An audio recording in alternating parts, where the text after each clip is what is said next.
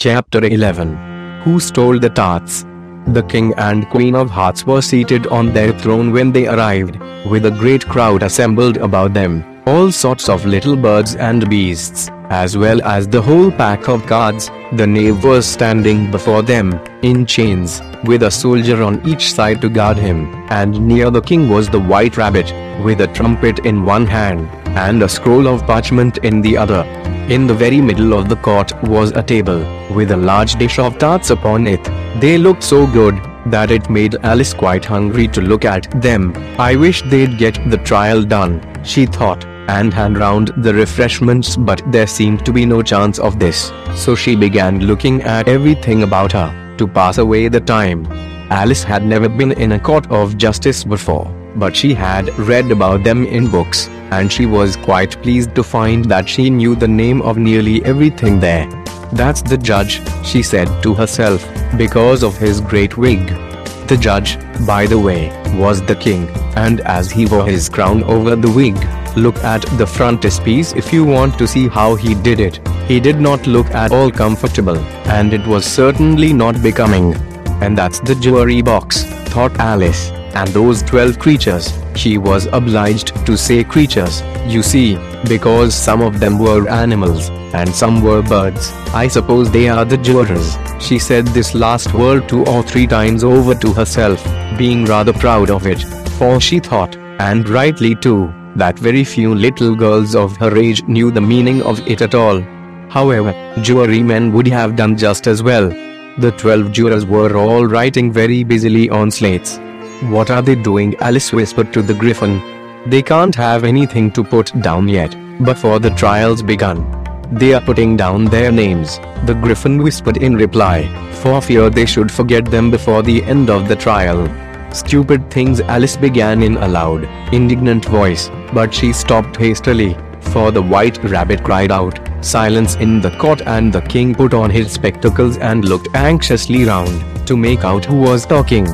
Alice could see, as well as if she were looking over their shoulders, that all the jurors were writing down stupid things on their slates, and she could even make out that one of them didn't know how to spell stupid, and that he had to ask his neighbor to tell him. "A nice muddle their slates'll be in before the trial's over," thought Alice. One of the jurors had a pencil that squeaked. This, of course, Alice could not stand, and she went round the court and got behind him, and very soon found an opportunity of taking it away. She did it so quickly that the poor little juror, it was Bill, the lizard, could not make out at all what had become of it. So, after hunting all about for it, he was obliged to write with one finger for the rest of the day, and this was of very little use, as it left no mark on the slate. "Herald, read the accusation," said the king. On this the white rabbit blew 3 blasts on the trumpet, and then unrolled the parchment scroll, and read as follows. "The Queen of Hearts, she made some tarts, all on a summer day. The Knave of Hearts, he stole those tarts, and took them quite away. Consider your verdict," the king said to the jury. Not yet, the rabbit hastily interrupted. "There's a great deal to come before that. Call the first witness," said the king, and the white rabbit blew 3 blasts on the trumpet, and called out, "First witness." The first witness was the hatter. He came in with a teacup in one hand and a piece of bread and butter in the other. "I beg pardon, your majesty," he began, "for bringing these in, but I hadn't quite finished my tea when I was sent for." "You ought to have finished," said the king. "When did you begin?" The hatter looked at the March Hare, who had followed him into the court, arm in arm with the Dormouse. "14th of March, I think it was," he said. "15th, said the March Hare. 16th, added the Dormouse. "Write that down," the king said to the jury, and the jury eagerly wrote down all 3 dates on their slates, and then added them up, and reduced the answer to shillings and pence. "Take off your hat," the king said to the hatter. "It isn't mine," said the hatter. "Stolen!" the king exclaimed, turning to the jury, who instantly made a memorandum of the fact. "I keep them to sell," the hatter added as an explanation. "I've none of my own. I am a hatter." Here the queen put on her spectacles, and began staring at the hatter, who turned pale and fidgeted. "Give your evidence," said the king, "and don't be nervous, or I'll have you executed on the spot." This did not seem to encourage the witness at all. He kept shifting from one foot to the other, looking uneasily at the queen, and in his confusion he bit a large piece out of his teacup instead of the bread and butter. Just at this moment Alice felt a very curious sensation, which puzzled her a good deal until she made out what it was. She was beginning to grow larger again, and she thought at first she would get up and leave the cot. But on second thoughts she decided to remain where she was as long as there was room for her. "I wish you wouldn't squeeze so," said the dormouse, who was sitting next to her. "I can hardly breathe." "I can't help it," said Alice very meekly. "I'm growing." "You've no right to grow here," said the dormouse. "Don't talk nonsense," said Alice more boldly. "You know you were growing too." "Yes, but I grow at a reasonable pace," said the dormouse, "not in that ridiculous fashion," and he got up very sulkily and crossed over to the other side of the court. All this time the queen had never left off staring at the hatter, and, just as the dormouse crossed the court, she said to one of the officers of the court, "Bring me the list of the singers in the last concert on which the wretched hatter trembled so that he shook both his shoes off." "Give your evidence," the king repeated angrily, "or I'll have you executed, whether you are nervous or not." "I am a poor man, your majesty," the hatter began, in a trembling voice, "and I hadn't begun my tea, not above a week or so, and what with the bread and butter getting so thin, and the twinkling of the tea." "The twinkling of the what?" said the king. "It began with the tea," the hatter replied. "Of course twinkling begins with a tea," said the king sharply. "Do you take me for a dunce? Go on." "I am a poor man," the hatter went on, "and most things twinkled after that, only the March hare," said. "I didn't," the March hare interrupted in a great hurry. "You did," said the hatter. "I deny it," said the March hare. "He denies it," said the king. "Leave out that part." "Well, at any rate," the dormouse said, the hatter went on, looking anxiously round to see if he would deny too, but the dormouse denied nothing, being fast asleep.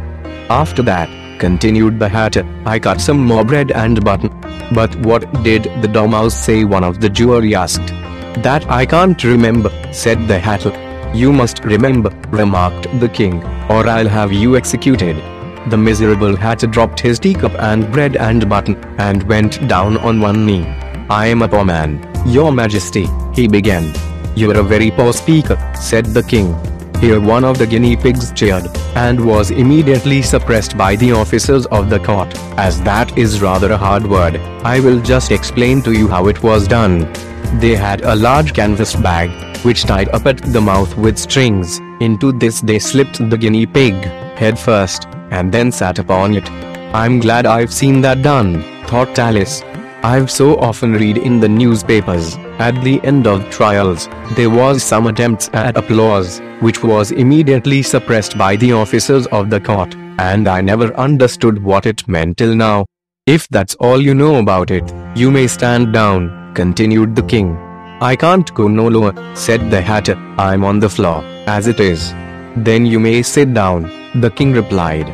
Here the other guinea pig cheered, and was suppressed. "Come, that finished the guinea pigs," thought Alice. "Now we shall get on better." "I'd rather finish my tea," said the hatter, with an anxious look at the queen, who was reading the list of singers. "You may go," said the king, and the hatter hurriedly left the court, without even waiting to put his shoes on. "Come and just take his head off outside," the queen added to one of the officers, but the hatter was out of sight before the officer could get to the door. "Call the next witness," said the king. The next witness was the duchess's cook. She carried the pepper box in her hand, and Alice guessed who it was, even before she got into the court. By the way, the people near the door began sneezing all at once. "Give your evidence," said the king. "Shan't," said the cook. The king looked anxiously at the white rabbit, who said in a low voice, "Your majesty must cross-examine this witness." "Well, if I must, I must," the king said, with a melancholy air, and, after folding his arms and frowning at the cook till his eyes were nearly out of sight, he said in a deep voice, "What art that's made of?" "Pepper, mostly," said the cook. "Treacle," said a sleepy voice behind her. Call it that dormouse, the queen shrieked out. Behead that dormouse. Turn that dormouse out of court. Suppress him. Pinch him off with his whiskers. For some minutes the whole court was in confusion, getting the dormouse turned out, and by the time they had settled down again, the cook had disappeared. Never mind, said the king, with an air of great relief. Call the next witness, and he added in an undertone to the queen, really, my dear, you must cross-examine the next witness. It quite makes my forehead ache. Alice watched the White Rabbit as he fumbled over the list, feeling very curious to see what the next witness would be like, for they haven't got much evidence yet, she said to herself. Imagine her surprise when the White Rabbit read out, at the top of his shrill little voice, the name Alice.